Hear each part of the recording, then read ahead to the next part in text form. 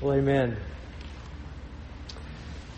In 2010, a gentleman by the name of Eric Raymond wrote the following. He said, Kathy Lynn Grossman, writing in USA Today, insists that guilt is not a joke, but rather that it's essential. Grossman observes culture at large and then peers down into various religious systems to understand and deal with guilt. She talks to secularists, Jews, Roman Catholics, Lutherans, Mormons, and even evangelicals. The consensus is that guilt is real. It is a fiber of our psyches, says one university psychologist. Neither Grossman, the religious leaders, nor the man on the street would argue that. The Mormons said that they are guilty for not doing everything that they are required to do each week. The Roman Catholic was guilty for not raising funds for charity. The Jews celebrate Yom Kippur. Others speak of the moral end and of how guilt is the provocation from the conscience that leads us to do or say something that to others and make it right. The sum of what we have here then is guilt is unavoidable and really unassuageable. And the question then is, what do we do about it? The best you can do, he says, is try to respond in a way that makes you feel better. In this sense, guilt is kind of dangerous and thorny. This is really hopeless and not very helpful. As a Christian reading this article, I was disheartened that I did not read of someone proclaiming the diagnosis and answer to guilt. Of all questions to be put on a T, for us, this is it. There was an evangelical in the midst of the article. I'm not sure if he was edited or not, but from what I read, he did not come anywhere near Jesus. But we do have something to say, he writes. We do have an answer. The bottom line is that we feel guilty because we are guilty. Of course, he goes on. The article's a little longer than that, but the last sentence struck me. The bottom line is we feel guilty because we are guilty. It's really quite profound. Because what he says is that the emotion of guilt comes with and cannot be separated from the state of guilt. The two go together. As a matter of fact, realizing our state of guilt not only determines how appropriate and effective we are in managing our emotional guilt, it more importantly, as I said last week, makes the difference between life and death. It makes the difference between forgiveness and wrath. And it makes a difference in dwelling in the presence of or in the absence of God.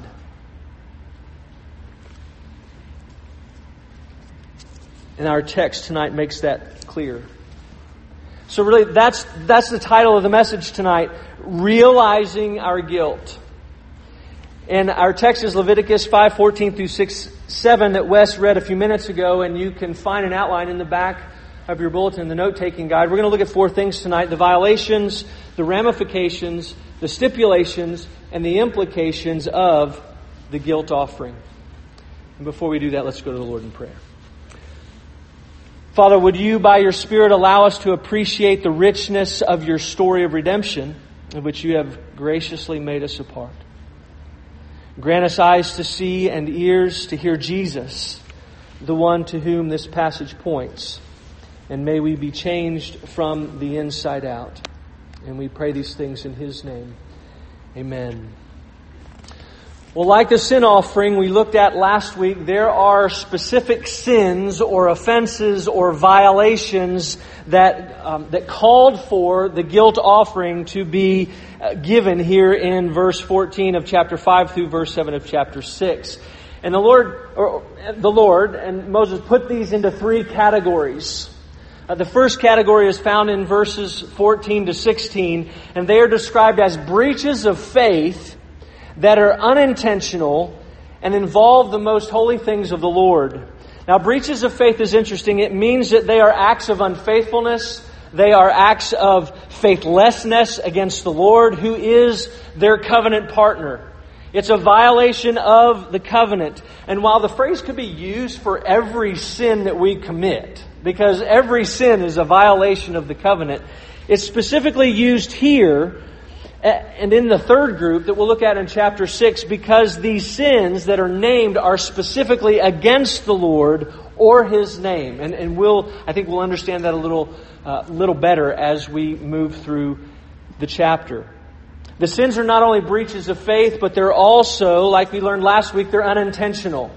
They're accidental. They're committed in ignorance. They're committed unknowingly. They're committed due to neglect in some way. And they're also sins that involved holy things to the Lord. They involved things that were the Lord's property. They were things that had been set apart for Him. They had been set apart for His holy use. And so we're talking about things like tithes and offerings and sacrifices, utensils that are used in the tabernacle, and things like that. And so, for example, we can look at it this way. Someone may not have given a full 10% in their tithe because they had miscalculated how many bushels of grain they had harvested. Or it might be someone who, during a fellowship meal after the peace offering, unknowingly ate something that was supposed to be set aside for the priest. Or they could have been in the tabernacle, and having already offered their sacrifice, they could have walked by something or reached down to grab something else and touched a dead animal that had been used in somebody else's sacrifice, thus rendering them unclean.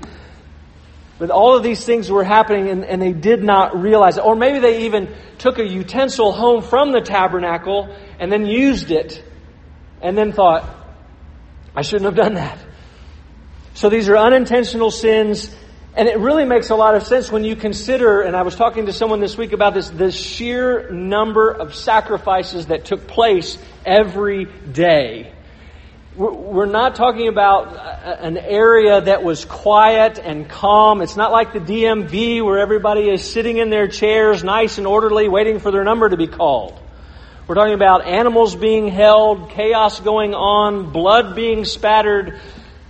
Is it any wonder that unknown sins were committed? And the Lord makes provision. And as we said last week, just because they were unknowing, they did those unknowingly, didn't mean they were not without penalty. Ignorance was not bliss. So the second group is found in verses 17 to 19, and they are simply described as things that ought not be done.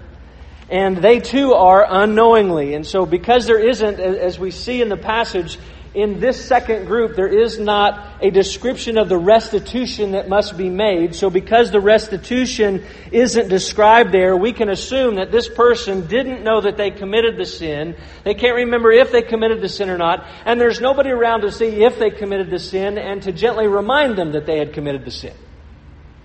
So what we have in this group are those who are thinking to themselves, or are feeling, they might have a feeling of guilt. Their conscience may be saying, you've sinned.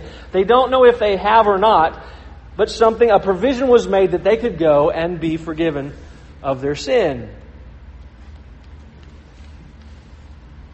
The third group is found in chapter 6, verses 1 to 7. And these are sins, unlike the first two groups, these sins are intentional. They are sins of deception. They involve cheating.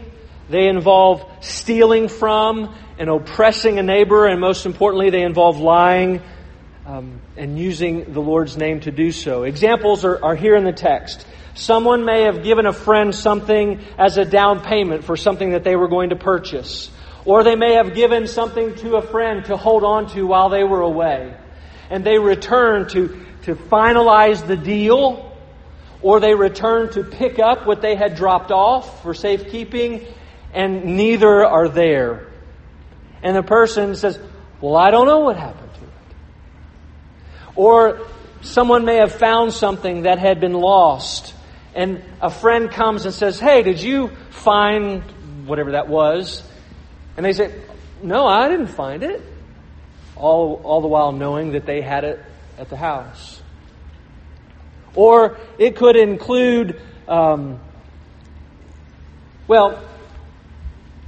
those situations, we've got a he said versus he said, or he said, she said situation. And so many times in situations like those, they would simply have to make a vow of innocence.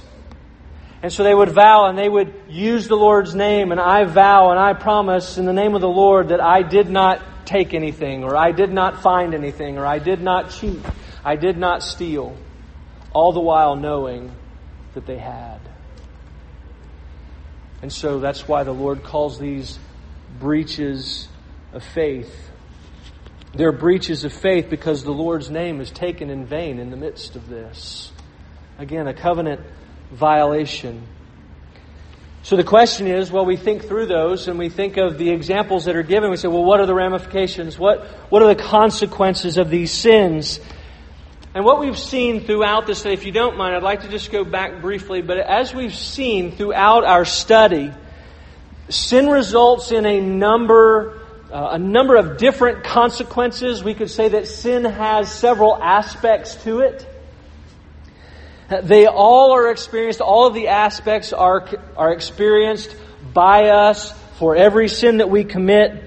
And so let's look at a few examples. For example, we know from the burnt offering that any sin, active or passive, intentional or unintentional, resulted in separation from God. God would not, because He could not dwell with unholy or unclean things. The chasm was too great between that which is holy and that which is unclean. And so something had to be done. So something had to die. Blood had to be shed for that separation to be ended, for there to be reconciliation. The peace offering included a reminder of the atonement because it was a blood sacrifice, but its primary focus wasn't on reconciliation. Its primary focus was on fellowship or communion. It took the relationship that had been restored a step further. It was one thing to have the relationship stored and dwell in the presence of God, and it was another to fellowship with Him. It was another for Him to actually meet with His people. It was one thing to have access, and it was another, and presence, divine presence, and it was another to have fellowship with Him. So the peace offering was an offering of wholeness, of complete acceptance, and through the peace offering, through the peace offering, the Lord was not only present with them, but meeting with them. Then, in the sin offering, again, being a blood sacrifice reminds us of the necessity of the atonement, but its primary focus was on purification. Sin had defiled, sin had contaminated, sin had polluted both the individual and the tabernacle. And so the individual and the tabernacle, primarily the tabernacle, had to be purified. And so it was through this sacrifice that decontamination and purification took place and provided for the need. Well, here in chapters 5 and 6, we have another aspect of sin. Again, we have the blood sacrifice, but the focus is on guilt.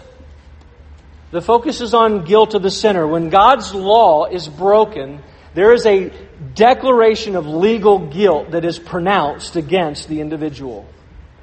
When we sin, we are pronounced guilty, and it's justifiable. And there's an obligation that is created. That debt, that guilt that we incur must be paid. God is just, and payment must be made for that debt that has been incurred. Restitution must be made, as we'll see in a minute. So the guilt offering is more about satisfaction and reparations and restitution. I want you to listen to how one commentator has summarized these offerings as a whole. He said, the sacrificial system therefore presents different models or analogies to describe the effects of sin and the way of remedying them. The burnt offering uses a personal picture of man as a guilty sinner who deserves to die for his sin, and of the animal dying in his place. God accepts the animal as a ransom for men. The sin offering uses a medical model. Sin makes the world so dirty that God can no longer dwell there. The blood of the animal disinfects the sanctuary in order that God may continue to be present with His people. The reparation or guilt offering that we're looking at tonight presents a commercial picture of sin. Sin is a debt which man incurs against God, and the debt is paid through the offered animal. So there are a couple of ways or a couple things that could have happened as we read this text. One is that the individual, in some cases, the individual was feeling an emotional guilt, and that brought them to a place of identifying the state of their guilt, and they needed to come and make the offering. The other case would be that they knew that they had committed a sin. They knew they were in a state of legal guilt, and that led to the emotional guilt that comes with it. And of course, that too led them to make the sacrifice of the guilt offering. And there were two stipulations. There were two things that must be done if that were to happen, if that offering was brought. And first, in all three categories, as we heard Wes read, in all three categories, an unblemished ram was brought to the tabernacle for a sacrificial offering. Now, unlike the other offerings, we don't have a lot of description about what took place. We know from places like Numbers and other places exactly what happened, and it was very similar to some of the previous offerings. But because it's not there, we won't go into that detail because there's a specific focus. I think it was not there for a specific reason, and that specific reason is this. Unlike the other offerings, notice, if you noticed as he was reading, what was different is there wasn't an option for someone who couldn't afford a ram. And that's because the value of the ram was the point of the offering. If something else had been offered, the point would have been missed. The point was the costly nature of the ram. The more serious or significant the sin, the larger and more expensive the ram needed to be. And what's interesting is the value wasn't determined by the individual who brought it. The value was determined by the priest. The sanctuary shekel was used, and the sanctuary shekel was used because it was heavier than the shekels that were used outside of the tabernacle. And so the point was the satisfaction and repayment of sin wasn't determined by man's weight and measure. The repayment of sin was determined by God's weight and measure. God was owed for the debt man had incurred and needed to be paid back, and every ounce and every penny of that debt needed to be repaid. Well, second, in the first and third categories, I've already mentioned there wasn't a restitution in the second, but in the first and third categories, not only was restitution made to God, but it was also made to the individual who was sinned against. So in the first case, because the priest who was the one that was affected, right? Because the priest would have been the one who would have received the grain, who would have received the meat and so forth. And so if that wasn't there, they would have gone without, even though we know that there were enough sacrifices going on that they were not going to be without. But the point is that they didn't have what they were supposed to have through the individual. That individual was to bring what they had failed to bring and add 20%. There was interest accrued on the debt. In the last case, in the third case, whatever had been stolen or defrauded had to be given back, as well as 20%. The interest rate on the debt that had not been paid had to be paid. And this was a much better deal. 20% was a much better deal, because if you came to a place of understanding and realizing your guilt, confessed your sin, and brought the offering, you only paid 20% interest. But if you hadn't realized your guilt, or if you refrained from confessing your sin and someone brought you to court, not only would you have to pay the debt, but the interest rate was anywhere between 200 and 500%. So there was a benefit, not only forgiveness, but there was the added benefit of paying the lower interest rate. The debt had to be canceled, The bottom line is the debt had to be canceled, payment had to be made, and those offended or affected had to be satisfied. And when the sacrifice had been made and restitution had been given, forgiveness was offered. So let's think of the implications. What is it? What are the desired outcomes as we study this passage, as we look closely at this passage? What are the desired outcomes for us today? What should we pray for in response? And there are three that I would like us to consider tonight. First, I would pray that we would realize the guilt we incur for our sin. I pray that we would consider and realize the guilt that we incur for our sin. You and I are sinners. We sin. And when we sin against a holy God. And that means that the sins that we commit and the sin that is a part of us, when we actively disobey, or when we passively disobey, when we don't do what we should and we do what we shouldn't, these things are not just slight indiscretions. I said this last week. They're not mistakes. We need to realize and consider that they're offenses. They're acts of treason. They're acts of covenant unfaithfulness. The language in the passages, they are breaches of faith. And they render us guilty legally.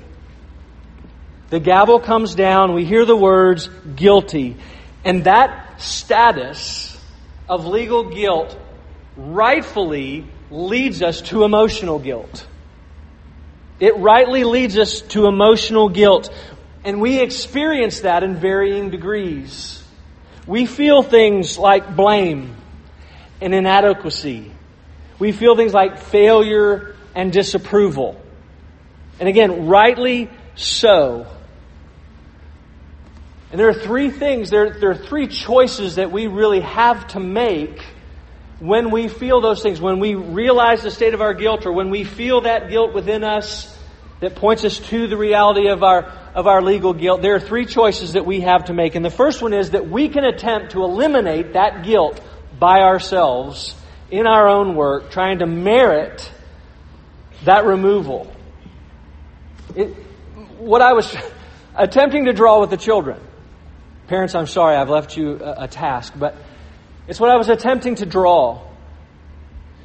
Right? We sin. To use that accounting language, we work really hard hoping that we can do enough good things, that we can put enough or add enough assets to our ledger, that they will outnumber our sins or our liabilities. And because we want to be for you accountants, we want to be in the black with God, not in the red. And we work tirelessly to make that happen, somehow hoping that the good will outweigh the bad. But the reality is, in regard to our justification, even again, as I was trying to explain to the children, even our attempts, as far as our salvation and justification is concerned, our good works, Isaiah says, are filthy rags. They're unclean. And what happens is, as we try to work harder and harder and harder to bring the scales into balance and put them in our favor, all we're doing is tilting the scales back in the direction of sin, because it's just adding debt upon debt upon debt upon debt upon debt. And so in the end, and if you've tried to do this or are trying to do this, you understand, in the end, all we feel is exhaustion. We feel frustrated and hopeless. That's the first choice. The second choice is we can simply wallow in our guilt. We don't want to work really hard, so we're just going to lay down and we're going to lay and roll around in our blame and in our inadequacy and in our failure and in our disapproval, and we're going to wallow in our inability to change. But where does that lead? It leads to hopelessness. So our first two options lead to hopelessness. What is our third choice, and where does it lead? The third choice is to own our guilt. And not just own our guilt, but to own it and confess it. Own it and admit it. We are sinners, we sin, and we are therefore guilty as charged, and we need help because there is nothing for us to do. There is nothing we can do to erase our debt. There is nothing we can do that's good enough to tip the scales in our favor to somehow please the Lord. It requires that we take our eyes off of ourselves and put them on something else. And better than something else, we're to take our eyes and put them on someone else. And that leads to the second implication. Brothers and sisters, I pray that we would look to the Lord Jesus and rejoice and revel in the fact and in His sacrifice, in the fact that His sacrifice paid our debt. Rejoice and revel in the fact that Christ has paid our debt. God doesn't simply write off our debt as a loss at the end of the year.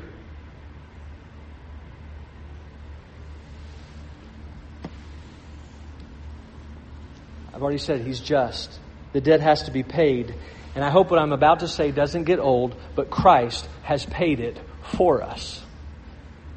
Christ has paid it for us. And this is the fifth week in a row that I've been able to say, and I will continue to remind us that we didn't come ram in tow today. We didn't come with the ram under the arm, or depending on your sin, you might have been dragging it behind you because it was too big to carry.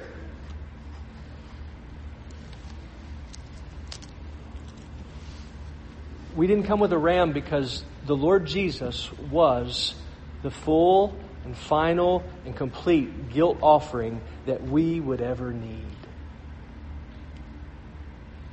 He was that guilt offering.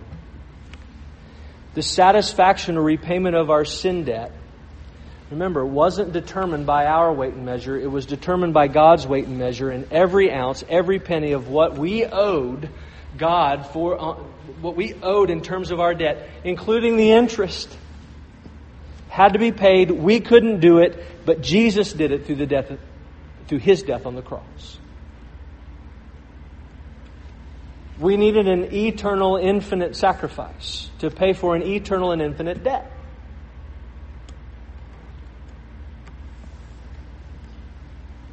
And that's why, brothers and sisters, on the cross, what was His statement?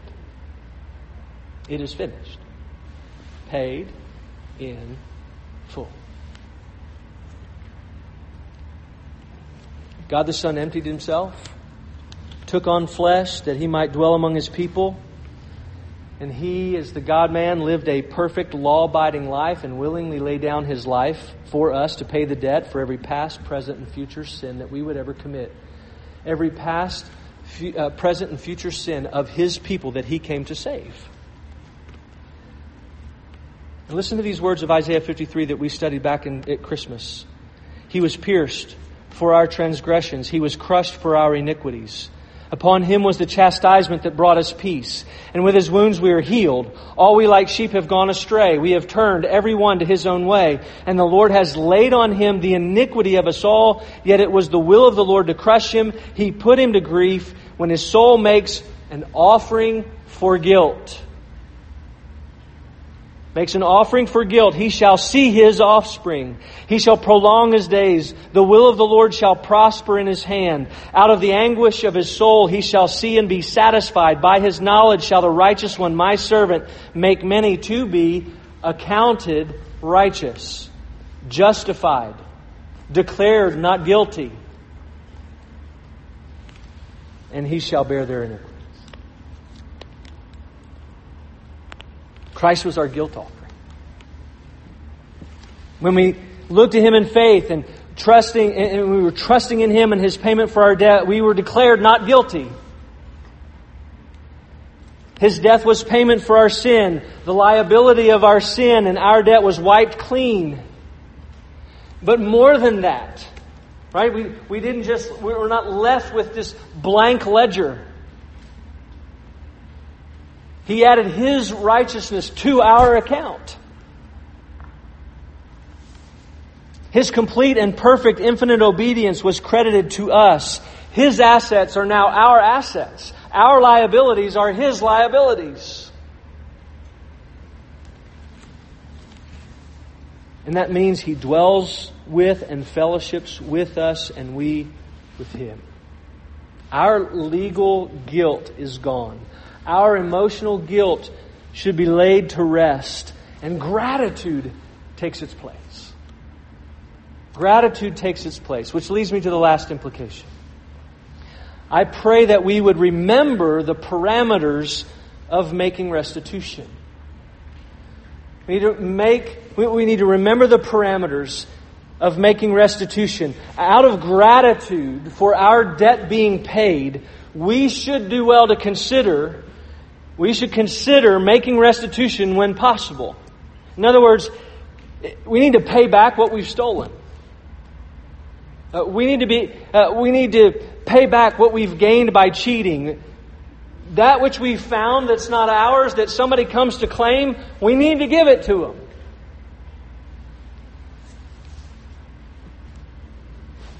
And if we've borrowed something and it's broken, rather than hide it, fix it and give it back. And if you've borrowed something and forgot, and every time you see it on the shelf, rather than say, I'll do that tomorrow, get it and take it back.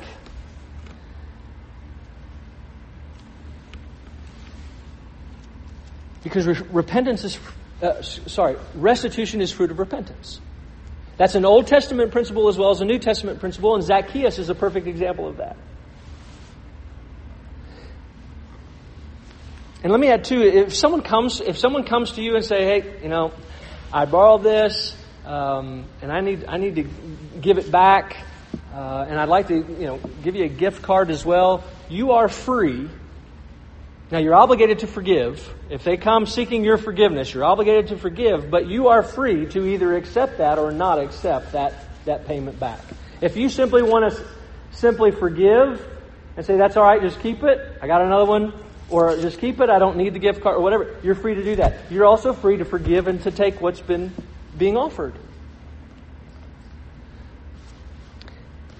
But let me also say this.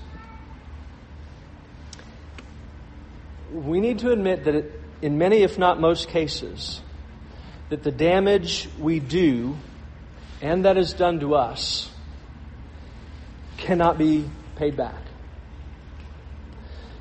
What I mean is that restitution can't be made because there is no way for you and I to determine, there's no way for anyone to determine how many good thoughts it would take to repay a bad thought. There's no way we can determine how many good words would pay back a negative word that we've spoken. There's no way that we can say, well, if I just say these 5 positive things to my wife, it'll make up for this one really lousy thing I said yesterday. It doesn't work that way. And vice versa, by the way. And truthfully, a price for restitution cannot be placed at all and even thought about in regards to some certain sins that have been perpetrated against us. Or I should say, against you.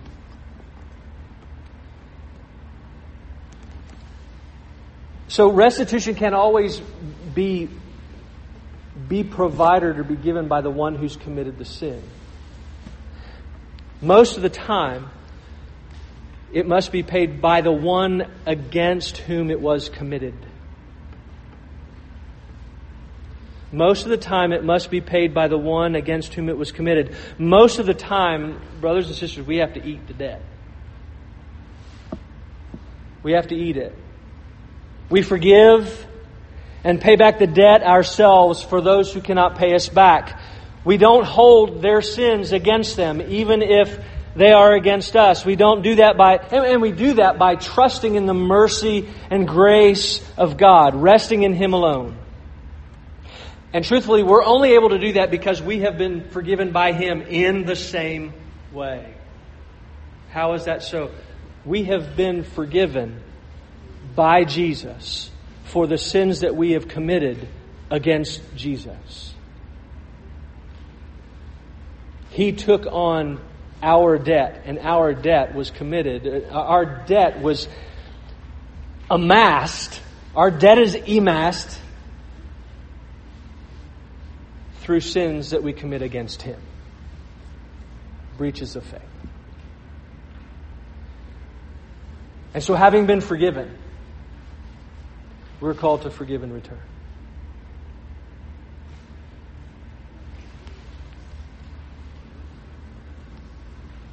It is fruit of repentance.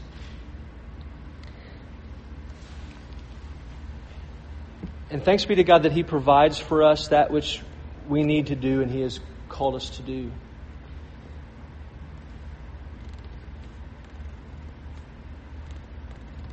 That being said, let's prepare for the Lord's table. Father, these are weighty matters.